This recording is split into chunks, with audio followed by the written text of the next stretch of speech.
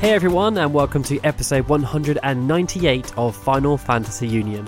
I'm your host Daryl, and I'm here with Lauren. Hi everyone. How are we today, Lauren? We're good. I think I'm going to do the entire show like this. No one can see what you're doing though. The beauty of podcasting. I'm curling my lip up and I look a bit like a gopher. Sorry. It's the witching hour of our lives as parents, and I get to let loose a bit. And that's how you do it. And that's how I get my kicks. Guys, when you become parents, you get your kicks from things like curling up your lip and talking like that for ages. I don't get my kicks that way. You don't? No. I also have a cold at the moment, which is going to be a bit annoying. Yeah. I sound very nasally. And I have very much a throat thing going on. We're just great. Yeah. We're absolutely fantastic. But today, none of that will matter. Because as we teased last episode, we are going to be talking about our Final Fantasy VII Remake E3 2019 predictions. I know, it's going to be crazy. Everyone seemed to really like the last episode, though, where we talked about how we think they're going to do things. So that was really pleasing to see. Thank you for all your feedback, everyone. Yes, thank you so much. We actually have a lot of questions this episode, too. So we're going to try and integrate as many as possible into that topic. But we do have some other ones that we're going to cover separately.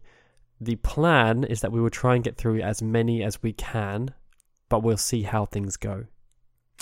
Before we get onto that main topic, though, we're just going to give some shout outs to our Patreon executive producers, and we're going to kick things off with Nahi Klabawi, Chris Morales, then we have Zach Duranto at Duranto58, Michael Graham, Barry Norton at Nortron Zero, Thurin Bullen at Massacre 23, Tori Patrick, Fayez Bilal, Alex Ray Schneider at Alex Ray Schneider, Lewis James, Rachel Casterton at Urbion Ray, Mohammed Kayam, Zelda Clone at Apes Type Novels, Darren Matthews at Doomster73, Joseph Robertson at Pokemon Trainer J, Alex and Rachel Troutman at Akira Namejin, Keith Field at The Mighty Keith, Billy Jackson at _ Billy Jackson, Miles Ribbons, Rob Porter at Squirty Birdie 1, David Calrow, Nick Moreland, Titanitas, Janik Naud at Janik Naud, Chris Pope at Dr. Pop 181, and Freya Stella. Thank you, everyone. Thank you so much, everyone. So, our main topic, Final Fantasy VII Remake E3 2019 predictions. Very expansive topic, but we're going to try and break this down into three separate aspects. And the first one is really, what do we think they're going to show? No, sorry. No. Ignore me. No, Dad. When do we think they're going to show it? Not what are they going to show. We know they're going to show something, but when are they going to show it? Like which press conference or whatever. Yeah, are they going to do it before E3 completely? I mean, obviously we've seen that starting to happen more. They've just done the massive Death Stranding reveal of the gameplay, like a massive 8-minute trailer where they did the release date. Activision, as much as I'm loath to talk about it, have just announced the next Call of Duty, Modern Warfare, which is the same name as the first one. They're so creative. They've run out of games. After 5 games, they've run out. Although they didn't want to do 5. Yeah. It's like, Final Fantasy has 15. I mean, technically, it's not the same name because the first one was Call of Duty 4 Modern Warfare. They ditched the number. Yeah. So original. Yep. So what are they going to do now? Are they just going to go Modern Warfare 1, 2, 3, 4? I mean, it's a possibility. And Mo, the big question for me, and apologies because I don't know how many of you guys even care about I don't care about Call of Duty. But Black Ops 4 is the latest one as well, from what I understand. Are they going to renew that to just Call of Duty Black Ops? Who knows? Call of Duty Black Ops. Anyway, so back to what you're thinking. Very confusing. Do you think they're going to announce something before the show in the next week? Well, I feel like with the Death Stranding stuff, correct me if I'm wrong, is that PlayStation exclusive? Yes. So with that in mind, PlayStation's not going to be at E3. So I'm guessing because of the exclusivity, that is why they're showing off stuff like that. And I feel like stuff that's exclusively PlayStation or primarily PlayStation is probably going to show before E3 or I don't know. I would say before E3. Yeah, because there's nothing else happening between now and then. It's really strange though. Like I I always look forward to waking up in the morning and learning about the Sony press conference because that's what I care about the most. So it is kind of like I don't know. I'm at a loss, really. I mean, the caveat to what you just said, obviously, is that the 7 Remake is still a PlayStation exclusive. Yeah. But Square Enix have their own press conference. They do. So I feel like they will show stuff through that. Whether or not they'll show anything beforehand, I guess it will really depend on whether or not things get leaked. I guess the other thing as well is that we have no idea what the Square Enix press conference is going to be like. Because last year, if we all remember, it wasn't a press conference. It was a live stream. But many of the publications bigged it up as going to be a press conference, which is exactly what has happened this time around again. Yeah. So I don't know if they're actually going to have a press conference. Matsuda's going to come out on stage. They're actually going to have like a proper physical presence, or if it's going to be another live stream. They may have announced that. I haven't been paying too much attention, but I remember when they did reveal it, they were very ambiguous as to what it was going to be. Well, yeah, like they put it in the lineup with the rest of the press conferences, which makes me think. Well, they didn't. They didn't. I mean, that's what I mean. Like IGN did.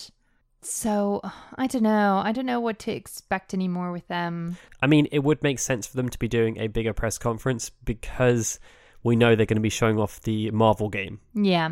And so if they have the 7 Remake and the Marvel game, that's a really big incentive. And the last time they did a big press conference, which was 2015, they had the 7 Remake, they had Kingdom Hearts 3, they announced the new Nier game, they announced I Am Setsuna, they had Tomb Raider, they had Hitman, they had Just Cause. They had a massive crap ton of games that they were going to be showing off at that time. Yeah. And Matsuda at the start of this year had pointed out the fact that they were going to be talking a lot about their products that they've got coming up, because there's basically nothing announced at this point outside of the 7 Remake, the Avengers project, Crystal Chronicles Remastered, and the new game from Tokyo RPG Factory, Babylon's Fall as well. So that's 5 games, the Shadowbringers as well. But just keep naming them all. But like we don't really know anything release dates or anything outside of that. There's no like all really we know big, is like things getting canceled. Yeah. Like poor Hideo Baba. Yeah. But yeah, no. So going back to your original question, when will Final Fantasy VII be shown? I think that's fair enough. I think during the Square Enix press conference would be the best time, but again, it's whether or not it gets leaked, because they've just sort of responded to massive leaks recently, didn't they? There was the whole massive leak on Reddit, I think, that detailed kind of what was going to be shown. Yeah. And obviously the Avengers project details around that just got leaked as well by E3 themselves, nonetheless. Good job, guys. Yeah. Winning. I have a feeling that they will show something at the Final Fantasy VII concert. Nomura generally likes to do that kind of thing. Like when we went to the launch event for Kingdom Hearts 2.8, I think it was, and they showed off that exclusive Kingdom Hearts 3 trailer that they didn't show anywhere else.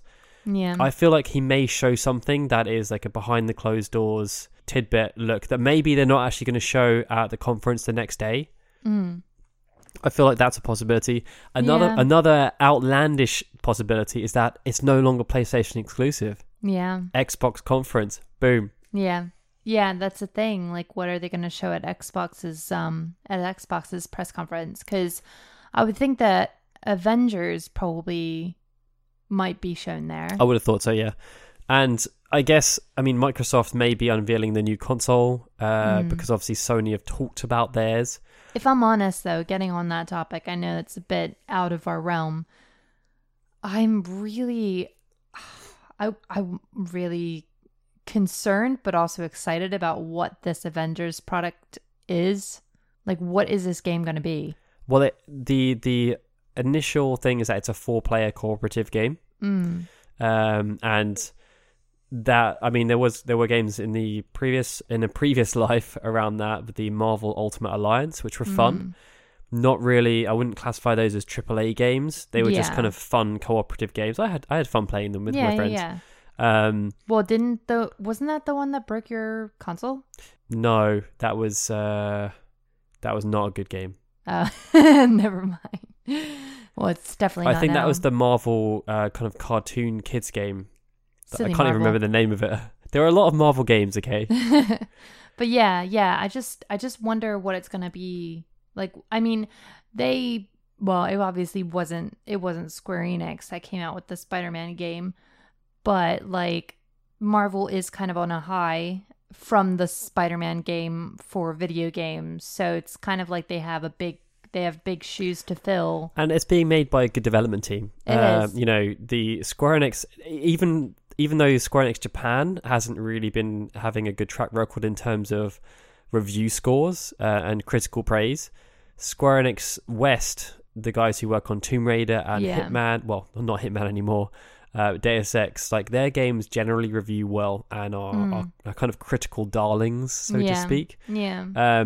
So there's everything to point out that the Marvel game will be good. Yeah, I hope so. It's going to be interesting. It's definitely going to be interesting. But yeah, with Final Fantasy VII, I guess the thing is like what exactly they're going to reveal. Do you think that they're going to have like a proper trailer because they've only released like a 1-minute teaser? I feel as though, I mean, obviously it depends on the type of reveal they do within the conference.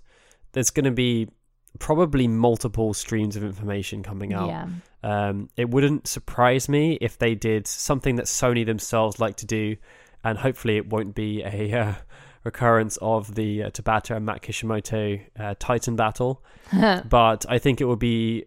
I don't think it would be too unsurprising to see a gameplay demonstration of some kind. Like a longer form, kind of like we just saw with Death Stranding, like a good 8 to 12 minutes of actual footage, so you can see, okay, here's an actual passage of gameplay, here's how the mechanics work, because obviously we saw a teaser trailer, they spliced loads of different parts together, it was really hard to kind of get a feel for how it all works and runs around together.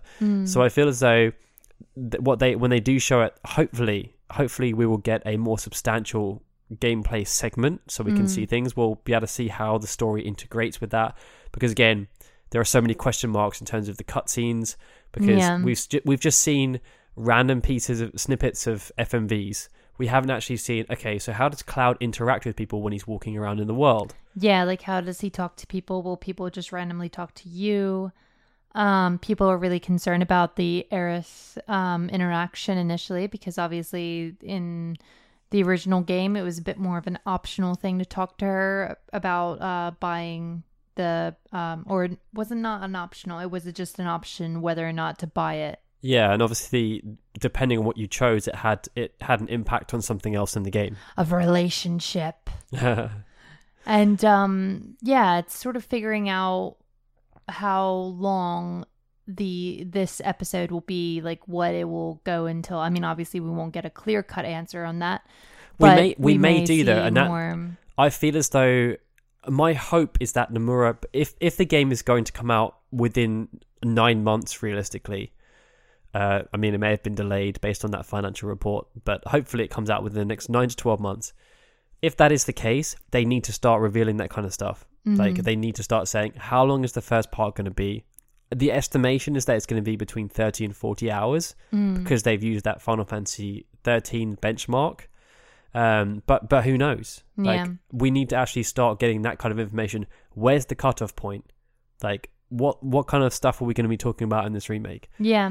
And start seeing other places, because at the moment we've pretty much just seen sort of the Midgar initial section with the Shinra we saw a Mako reactor. There you go. Why am I not thinking of words tonight? I'm just lost. But yeah, the Mako reactor, we've been doing a lot of the bombing missions. That's what I was looking for, the bombing mission stuff. I want to see like sort of some of the wall market, or if we are going to explore outside of it. We saw a sewer. Yeah. And we saw a bit of the graveyard, I think. No, maybe. There was a bit obviously where they were fighting in the train tracks. But then it's just like, yeah, like maybe seeing if we're going to have a gold saucer or something. Like, I just want to see more. I want more. I want more. Damn it! I want more. But I think a definite either reveal this time or reveal for TGS would be Tifa. I think that would be... I mean, based on her kind of appearance within the teaser trailer, for me, Tifa Lockhart, visual representation and gameplay is kind of a given. Like, they have to. Yeah. The other characters, I mean, I don't know when they're going to show those guys off. I mean, in terms of popularity, it would make sense for them to show off Vincent sooner rather than later and talk about how that's actually going to work in terms of his acquisition. Yeah. But I would love to see them show off Red 13. Yeah. Because in terms of the chronology of the game, he's the next character you get at that point. Yeah. Obviously, Vincent, like Yuffie, Sid, and all that, they come a bit later. Yeah. Yeah, and Kate Sith as well. Yeah, I mean, those guys definitely we want to see. Also, I mean, see more of Sephiroth. I'm wondering if they just might not show Sephiroth until much later down the line anyway. Because they've only really shown his back and, you know, he has a sexy back. But I wonder, you know, because his scenes are so... impactful. Yeah.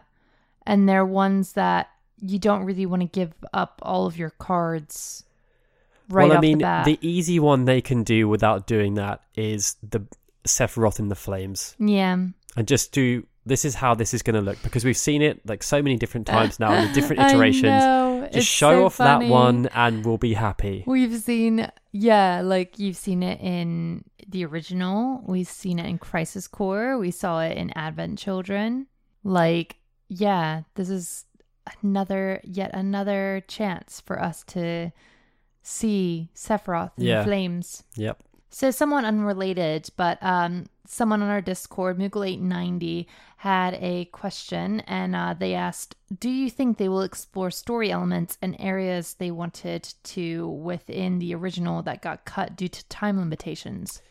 I think that's actually a really good question. Obviously, I don't know if they're going to reveal that at this point, but we do know that within the original game, they did end up cutting a lot of things. Like Vincent almost didn't make it, Yuffie also didn't make it, and they were real last-minute additions to actually get them in the game. Yeah. Obviously, Zack was also last-minute, but we know, based on Crisis Core and everything, that Nomura and Najima had a real soft spot for Zack, and they wanted to give him a lot more screen time. They just couldn't. So I think there's a possibility around that, because Nomura, Najima, and I don't know how involved Kitase is going to actually be with the game, but clearly those three guys had a vision of the story they wanted to tell, and they would have been kind of ham-shanked to try and get it delivered on time. It's unlikely they would have forgotten some of the concepts that they wanted to put in but couldn't. So there is every possibility that, well, in my opinion, that they will end up resurfacing some of those ideas if it makes sense for them to do so. Like if they can find a way to work something in that they couldn't get in the original version of 7, but now they can, I think I don't see why they wouldn't do that. Yeah, I mean, it would be cool. It would be giving it an extra little bit of oomph that will separate it from the original. Because that's the thing with these kind of things. Like I'm getting... It's funny because like Daryl hears me sort of moan about it all the time, and he's probably just tired of me moaning about it. But like the Disney remakes, the live action remakes, like to me, like it's fair enough if you like them, that's fine. But for me, I just feel like they're like lukewarm karaoke versions of the original film, like word for word, pretty much like so much of the script is the same. The songs are the same. They try to just kind of do the same thing for fear of either messing it up or just because that it's lazy writing, because it's just a cash grab essentially. With Final Fantasy VII, like I feel like they really have an opportunity to make it its own thing because it is this big huge remake. Yeah, like it would be awesome if they can include new stuff or make things a bit more clear, as well as especially with the translations, because in the original the translation was so bad. Like there was just so many things that they could have translated a lot better between the versions. And yeah, I mean, I think that's a really good point actually, and it's something that Nomura has also kind of alluded to as well, that they they want this to be a game that stands on its own in the year that it releases. Like, it should be a AAA game that reviews 90 plus in its own right. It shouldn't be doing it based on the fact it's based on Final Fantasy VII. It should be doing it based on the fact it's the Final Fantasy VII remake. And because of that, that's why they're changing the gameplay. And the fact that they are changing the gameplay makes me really believe that when it comes to the story, they aren't going to do what you just said, like Disney are doing. It's not going to be a word for word reimagining of the thing. It's actually a full-on remake that is using the original Final Fantasy VII essentially as a spiritual successor. Right? That's kind of how I see the way it's going. It's Final Fantasy VII is the base. We're going to try and take as many of the core mechanics as we can, like the characters, the fact they use materia and those kind of things, like a lot of the weapons, their locations. But ultimately, how things play out, there's a structure. We have to hit certain key frames as we go through the story. But everything in between is filler. Like, you can do it however you want, and you can add new character motivations as long as it still makes it so you hit those key moments and nothing really changes because of that. Like, knock yourself out. I mean, we already kind of see it with the interaction between Cloud and Aerith. When she's trying to sell him the flower or give him the flower, that whole sequence is completely different from the original. Like, it's not the same script at all. And one of the things that people have noted within that specific scene as well is that they may be looking to give Aerith a bit more depth in terms of Zack, because some people noticed that when she was talking to Cloud, she wasn't actually looking at Cloud. She was looking at the sword. Which to me, like, if that is actually the case and that's something they start building in, that would be so good for the character development of Aerith, because obviously it was very confusing in the first game because there's very few scenes where she actually even references the fact that Zack existed. Like, it's basically just completely swept under the carpet. And I always felt that was really harsh on Cloud, because she never talks about it. I'm hoping that in the 7 remake that, like, those kind of things will be just ironed out, so that there's a rationale as to why she doesn't talk about it.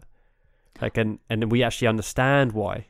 I guess that's the thing. Like, with how the graphics are going to be so updated, you're going to see nuances and little moments, exactly, the silent moments, which we don't really see in the first version. You just see this sort of empty shell that just has these little Google eyes and pixels. It's just like literally nothing. I love the scene where Aerith this is gonna sound horrible. I love the scene where Aerith dies because, like, sometimes Sephiroth glitches and his mouth is just like sort of left open, and it's so it takes you right out of the whole sadness of the scene, but it just looks so funny to me, whereas that's not going to be the case in the remake. Like, if they had that, then that would be really bad. I mean, I'm working on something at the moment around this kind of topic, and I was looking back, and I think that specific point you just raised is something that I'm really excited for in the remake. And that also sounds wrong, because I'm excited to see sad moments. But I'm so I don't want to say looking forward either, because it's like, no matter how I said it, it sounds really weird. I know. But, like, so the scene with Dyne, for example, when he commits suicide, intense. That's going to be, like, even just watching it with the text-based, like, terrible graphics by today's standards, it's emotional. And that's the kind of scene where I think in the Final Fantasy VII remake, they have such an opportunity to make scenes like that so fantastic. Because Barrett is a character who has a lot of backstory. There is a lot of pain with his character. And with the way that the original version of 7 was, I feel like he doesn't necessarily get his due. And I really hope within the 7 remake that they shine a spotlight on Barrett and everything that his character had to go through. And, like, they're obviously the relationship with Dyne is basically the motivator. Like, it's not the motivator, it's just it's a circumstance, and everything that happened from their relationship they built up, the fact they were best friends, and then they had the disagreement about Shinra, and then obviously Shinra screwed them over. There's the symbolism in terms of they both lost the opposite arm in the fight afterwards, and then Marlene ends up going with Barrett. Like, they both lost their wives at the same time. Like, there's so much. And then obviously when Barrett sees Dine again for the first time, assuming he was dead, and he sees that Dine is such a broken person. Yeah. And that's obviously he could have gone down that route as well. Yeah. But he chose not to. He chose to go down the eco-terrorist route. Yay. Yay. As you do. But like, I feel like they have a real opportunity to build that scene up so much. But it also depends on how they're going to show it, because obviously that story gets shown in different parts of the game. So and that's the kind of stuff that is really interesting to me in terms of how they're going to do it, because there is so much of an opportunity, especially with like the way things are these days, with the voice acting as well. Like, it's going to be so intense. Yeah, I think there's going to be a lot of side characters that people maybe ignored when they first played it originally that are going to come to the forefront now. Well, I mean, one of the interesting things in that regard is that there were around 100 different characters in Final Fantasy VII. Yeah. Now, I guess the presumption is that all of those characters are now going to be voiced. And I mean, obviously, some of them are still going to be minor in the grand scheme of things. You might only speak to them for a very short period of time. An example of that would be Chocobo Bill and Chocobo Billy. Yeah. But I mean, like, even with those two characters, they have such an opportunity to give them a ton of personality that they just couldn't give them in the original game. Yeah. Yeah. So we just went on a massive tangent there. I know. What are your predictions around gameplay? I think I touched on it before in terms of I'm expecting them to show like an in-depth walkthrough of about 10 to 15 minutes. They may even have a demo for people to play and who are in attendance as well. That may be something they do. I think one of the rumors I saw was that after E3 they're going to put a demo live on PlayStation Network. I don't know if that's going to happen or not. It'd be nice. So, I mean, that would make sense for them to go into a lot more detail around the gameplay. If Nomura's there, there's going to be interviews. Yeah. He's going to be talking a load. Yeah. I mean, as far as gameplay goes, I would love it if they could show off Tifa, because I'm like, obviously with Cloud, you kind of like know, okay, well, he's slashing, whatever. He has a sword. Great. Barrett, he's going to shoot things. Fantastic. But with Tifa, she has such a different system in the sense that she's a monk. So she has a lot of combos. Are they going to keep the combos in the same way? Like, how are those going to work with enemies? Or is it just going to be a matter of button mashing? Yeah, because obviously there's the two different components to her gameplay. There's the standard kind of attack. Yeah. And then you've obviously got the slot machine, like the limit break, not slot machine, but it was a reel, wasn't it? Yeah. In terms of hit miss. Are they going to have those mechanics in there? I mean, it could be similar to how they did Squall, actually. Because obviously with Squall, you had are you going to hit? And then you got to do the gun.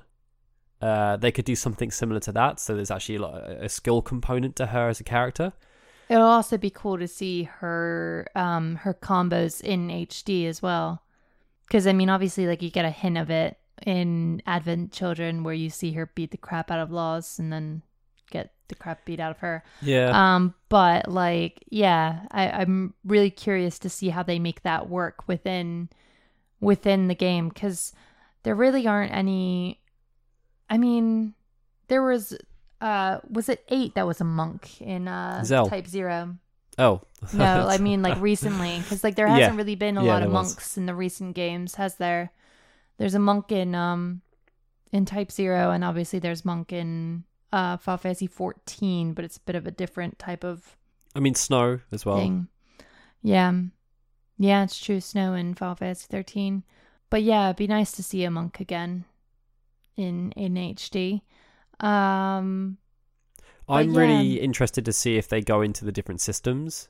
So whether or not they actually show how materia is going to work, whether they show how the kind of limit breaks are going to work. Because I think I saw something One of the rumors was that the triangle move you see is unique to each of the weapons, which is, I guess, a similar concept to what we saw in Kingdom Hearts 3.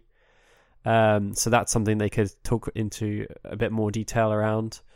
I think there's gameplay is obviously the area where most people have concern, because there's still a lot of people who are upset about the fact it's not turn-based anymore. And I feel like Nomura has a really big job on his hands to turn those guys around, to make them feel as though, yes, okay, it's not turn-based anymore, but you're still going to love this gameplay.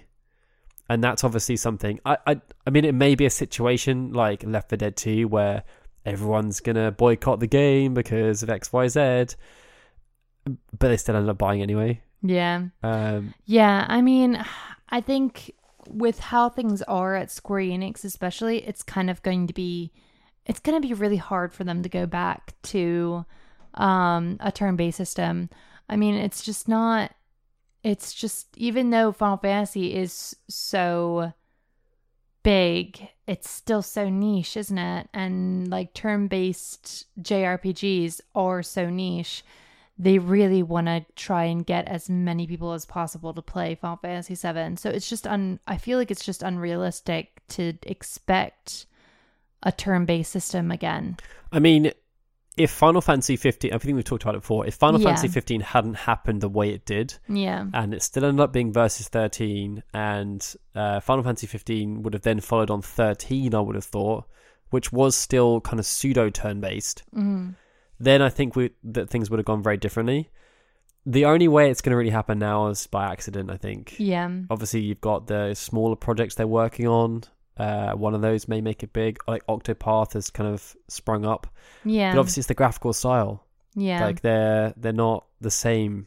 No, like Nomura.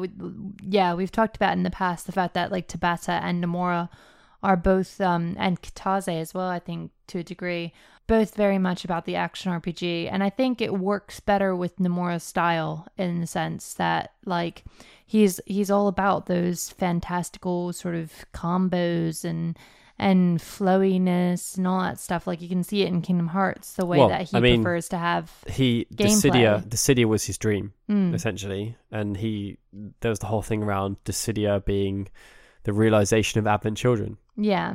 So if we're trusting him to have this underway, then it's going to be action RPG based, because that's just what his preference is. So in terms of the music, are you expecting them to reveal the composer? Well, it's weird because isn't Nobu still like heavily a part of it? Well, initially, obviously, when we went to the Final Symphony, he was very clear that he was not involved. And he wasn't intending to be involved, because even though I felt it was a bit BS, he said that he doesn't ever want to rearrange his own work, even though he'd done that for the 10 remaster. Yeah. And he also said that he'd only do it if they offered him a boatload of cash, basically. Yeah. But then obviously, I think it was a year or two later, he said, yeah, I may be working on it. Yeah.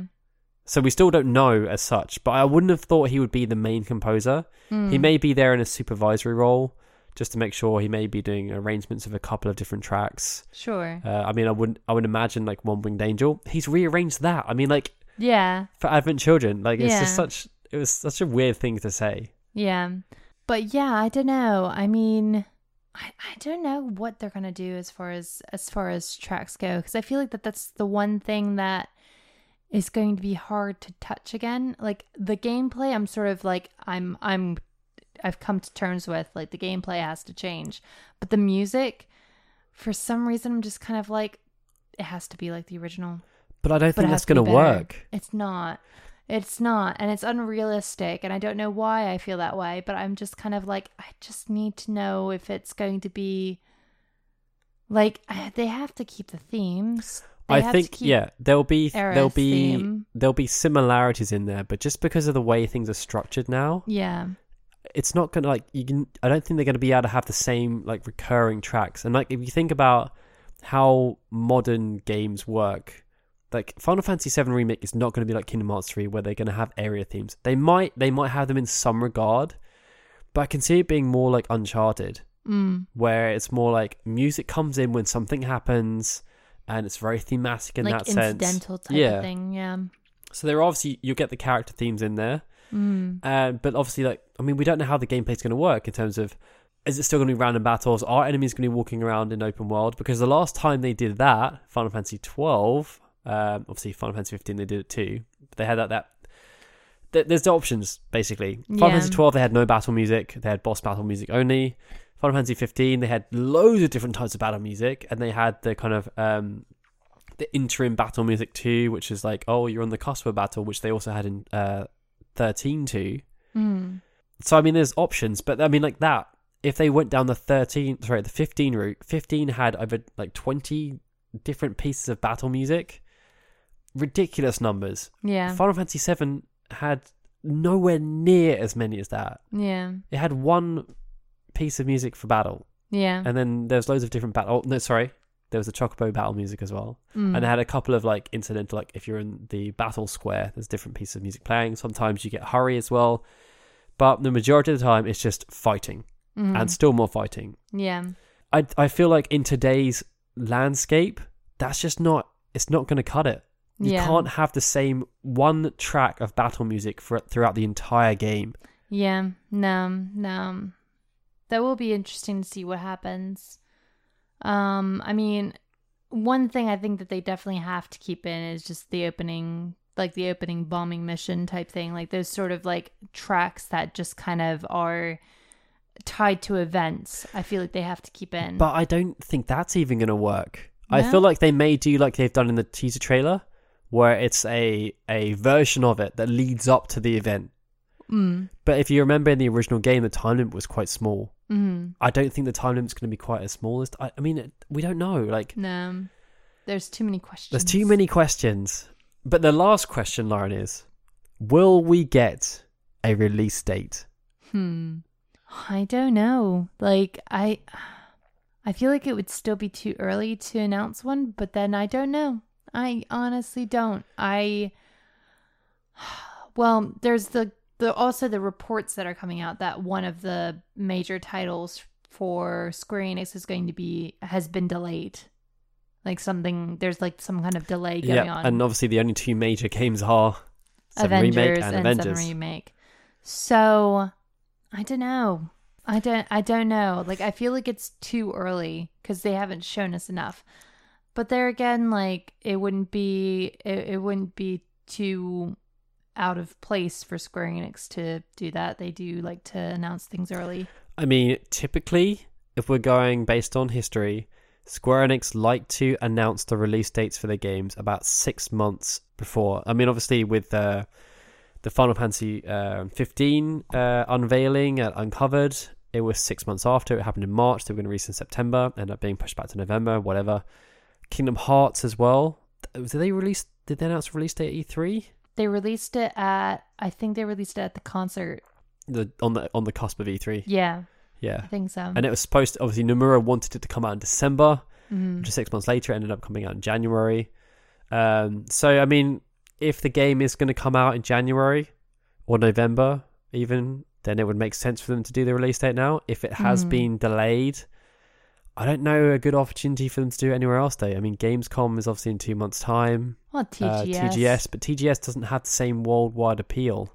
No. I mean, like, no matter, like, obviously we can sit here in our privileged position and just say, no matter where they release it, everyone's going to care, but I don't think that's the case. It would make sense, like, if they wanted to build up the hype, it would make sense for them to, and it would also be good for them to actually have a date in the diary that people can look forward to. They just need to make sure they don't do what they did with the Final Fantasy 15, where they ruined everyone's plans. Final Fantasy 7 Uncovered. Everybody takes off work. Yeah. Oh, crap. Never mind. No holiday. We actually had a somewhat related question on this as well from King Explosion Murder. He wanted to know, do you think them releasing in multiple parts is actually a good idea? Are they just milking the game? I don't know, really. Like, I think that really is the main benefit, is that they would be able to fully polish both parts of the game. I think it's a smart move so that they don't release a game that's sort of half done, if you know what I mean. Yeah, I mean, like, I do believe what they've been saying in terms of this is the only way they could make sure they didn't half-ass it. Yeah. I mean, would I love it if it could come out as a full game initially? 100%. I would love to be able to just play Final Fantasy VII Remake, but the reality of the situation is that this is a big game. Was a big game at the time, is a big game now. And like, you know, it's just you could argue that Final Fantasy 15 came out in parts because you had like the initial game and then they like kept sort of updating it with the DLC and Royal Edition to where you just sort of felt like it was in two parts. Like you have like part 1 and part 2 of the Final Fantasy 15 adventure. And, you know, if they just sort of have that as the thing to start with, that, okay, guys, we made the decision, it's going to be in 2 parts, I think that's much better than just releasing something and then having to fix it later. Agreed. And I'll go back to kind of my previous point in terms of them doing it this way really excites me from the perspective of it means we're going to get so much more narrative this time. Those smaller characters will actually get a role. Yeah. They'll actually have a role to play, and we'll also get more exposition around the main characters too. Yeah, sure. There is a degree of finance in there. They are milking it. They are going to milk it. We're no doubt going to have cross-generation releases. There's going to be a lot of stuff going on. I mean, Qatar has even talked about the fact they're going to be releasing spin-offs and all these other things to try and promote the fact that it's the 7 Remake, guys. Give us your money. But I genuinely think that because there is so much on the line for them, like if this game goes wrong, it's going to be such an embarrassment. Yeah. And that's why Nomura has taken such an intro. Like he knows this can't screw up. This is his shining light. It's his big opportunity to show the world, yeah, I am a top tier game director, even though I don't want to be. Yeah. Like it's his real opportunity to show that, and like to say is also that Square Enix Japan can still make top tier AAA games. Yeah. And he hasn't been rushed. I think that's the main thing. Like, as far as I'm aware, he hasn't been rushed. They've been working on it for a long period of time. Kingdom Hearts 3 still felt like it was rushed, like towards the end. Yeah, definitely. You can tell there's kind of cracks in there. But this game, hopefully, that's not the case. Like, they've given him the time to make a world-class game. Yeah. We actually missed a question though, Lauren. Oh, no. On the music segment, Rachel wanted to know, which I think is a question that you would be very in line with, whether or not they will include the option to switch between the old and new soundtracks like they did with the remasters. I honestly, I don't know. I feel like they wouldn't, just because like those were remasters, not remakes. So I would feel like they wouldn't. It would be a nice little like ode, like if they could include the original soundtrack, but I really do feel like it would just be too weird for them to do that this way. Agreed. I don't think it's going to work, especially if it's going to go how I think it does in terms of they're going to be adding a load new tracks. Yeah. I just don't think the scenes are going to match up anymore. No. Okay, so that kind of rounds things out. I said we had a lot of questions. Yeah. I think we're only going to have time for one. But it does relate to the 7 Remake still, because it's an interesting topic, actually. So Connor wanted to know our thoughts on the translation of dialogue that doesn't really translate that well. He gave the Sid and Barrett's excessive swearing as an example of that. But also, you've got 9 from Type 0. That was a character that really, really suffered from this. Mm-hmm. And Raijin is the older example of what 9 would have been if there was voice acting. Yeah.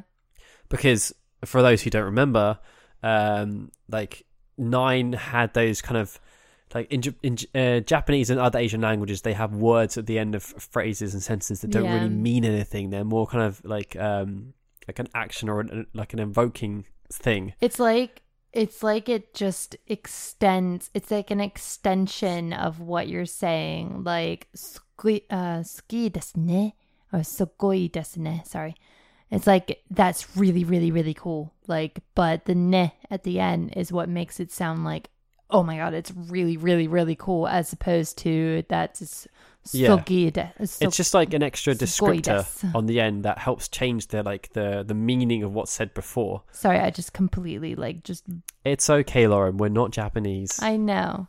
It is sugoi.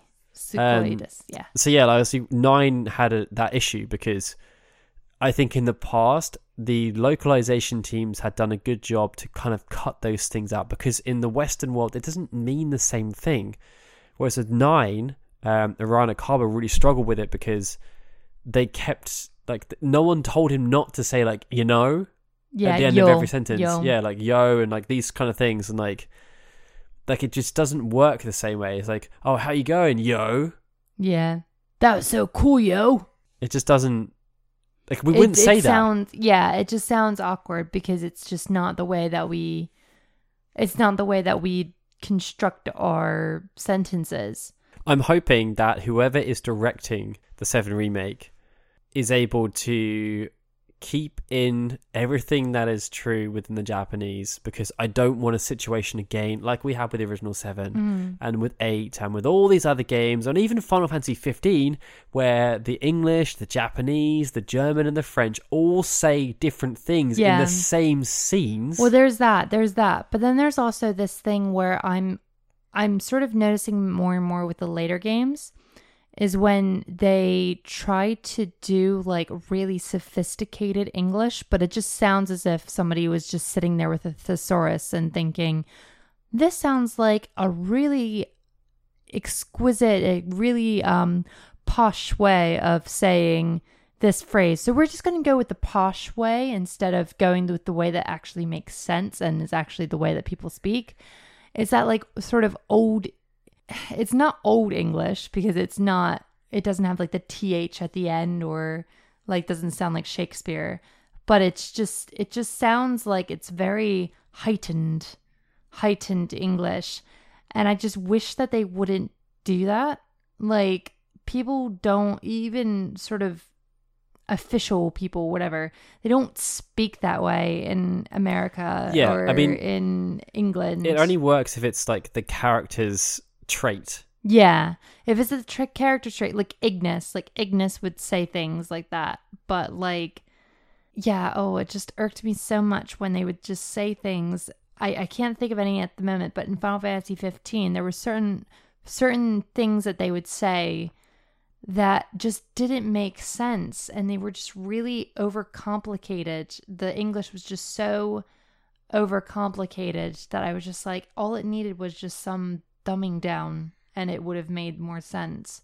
So it would be great if the Japanese sort of writers, whoever it is who's in on the like sort of the voice acting in America or in the West, I should just say, trust the English director a bit more. There needs to be it's a hard balance, because obviously you want the director to say like, no, this is how it says in English, but then you also need to have like it's a bit of both. Yeah, because I don't want another situation like 15 where it's like, okay, so is Arden Izunia? Is he like, no one knows, because in the different versions of the games has different, they say different things, the sentences are different. Like, it's just really confusing. There needs to be trust in the different language versions of the game, that they all say the same thing in terms of what are you actually trying to say? What is the factual content of this phrase? That needs to be 100% maintained. How you say it can then be localized. But the actual content needs to be 100% the same across every single version. Like, the same sentiment needs to be conveyed. Like, is this character's name XYZ? Yes, it is. Yeah. That needs to be the fact that is conveyed. Yeah. How you say that then needs to be localized. I think it is part of the issue with the way that they do games, in the sense that they're not all in the same room when they record. Like, I feel like when you're all in the same room, you can have these discussions with each other, and then you're all kind of on the same page as far as like how you're all going to agree to say something. Because we had that with Type 0, where everybody was saying the character names differently. Yeah. All the character names differently. If they were all in the same room, at least like the main characters, they probably would be able to get rid of errors like that, and probably also had more ideas about how to say things in a way that works better. Yeah. I guess the other thing as well is that generally when they're doing these recordings, they are done in LA. Yeah. And so if they do have Japanese representation, it's never physical representation. They're generally like on the phone or doing as like a video conference. So again, it's that disconnect. Yeah. And they're kind of reliant on each other to make sure it works. Yeah. And yeah, like, I don't know. I have to have faith that they'll put it through. I mean, like, I don't know why it ended up being such an issue with 15, because 13, as far as I'm aware, didn't have those problems. And I know now, looking back, some people have issues with 13's direction, but it was really good. Like, the voice acting in 13 was really good. Yeah, agreed. The reason why this actually relates to the 7 remake, though, is that they have now released the English and Japanese version of the teaser trailers. Yes. And there are already differences. Yeah. In terms of the phrasing, like the interactions with Cloud and Aerith, for example. In the English version, he speaks. In the Japanese version, he doesn't.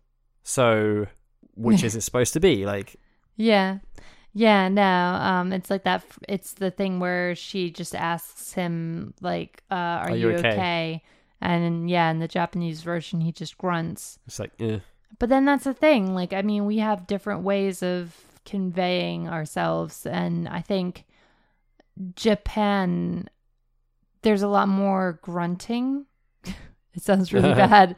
But they do. It's more do, in the mannerisms and stuff. There's a lot more grunts and a lot more noises that they do in their regular speech.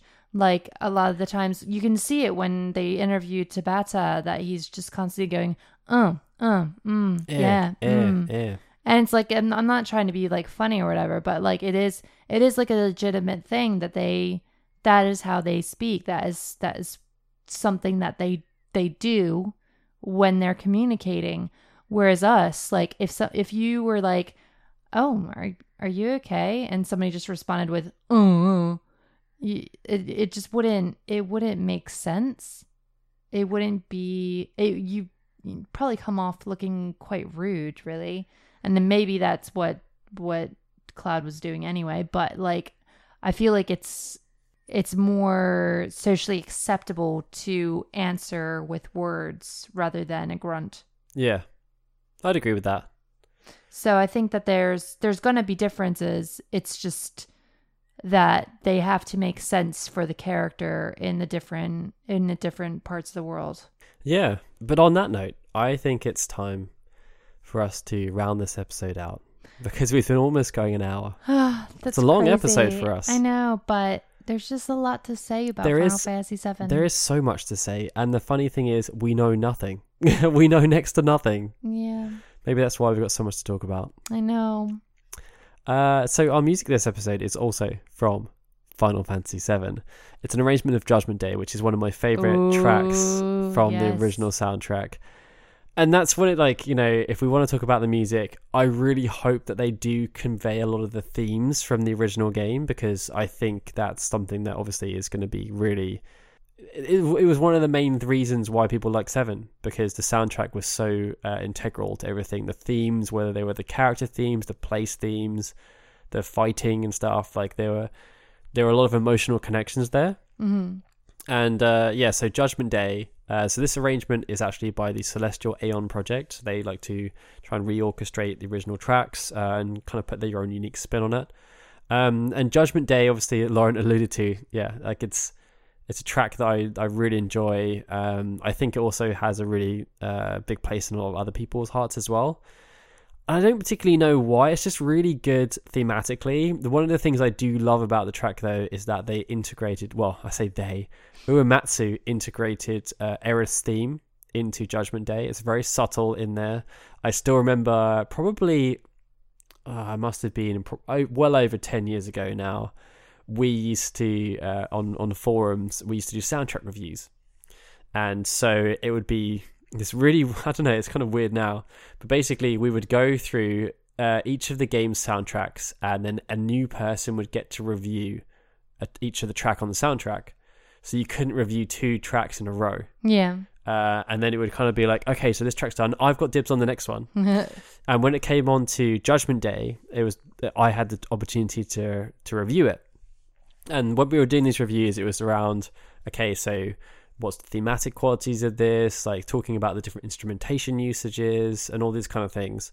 And I had this light bulb moment. I was listening to it and I was like, oh my God, Eris themes in this. This is such good symbolism and use of themes. But other people couldn't see it. And I was thinking, well, is it there? Like, am I seeing something that I want to see? Yeah. But now, having listened back many times, no, it definitely is there. It's just subtle. It's very subtle. And I think that's one of the things that I really enjoy about the track. It's just subtle. It's also, I'd say, very different in terms of the tone compared to a lot of the other tracks on the soundtrack. Like it's got, I don't know, it's just a lot. Yeah. It's really good. Yeah. You really feel the energy of the final battle, and yeah, I'm really stoked for how they're actually going to incorporate something like that in the remake. So yeah. That's it. So Jen. The next episode of Final Fantasy Union is scheduled to come out in 2 weeks' time after E3. That could be a crazy episode for us. Yeah. Could be very crazy. A lot of hype. Of course, if you want to listen to it, subscribe to Final Fantasy and Kingdom Hearts Union on the iTunes Store. And be sure to check out all our news coverage of E3 at finalfantasyunion.com. And remember, if you really enjoy what we do, feel free to support us at Patreon. Our address is patreon.com/FFKHUnion. And with that, it's time for us to say goodbye. Bye, everyone. And I'm Daryl saying goodbye. This has been a FinalFantasyUnion.com production.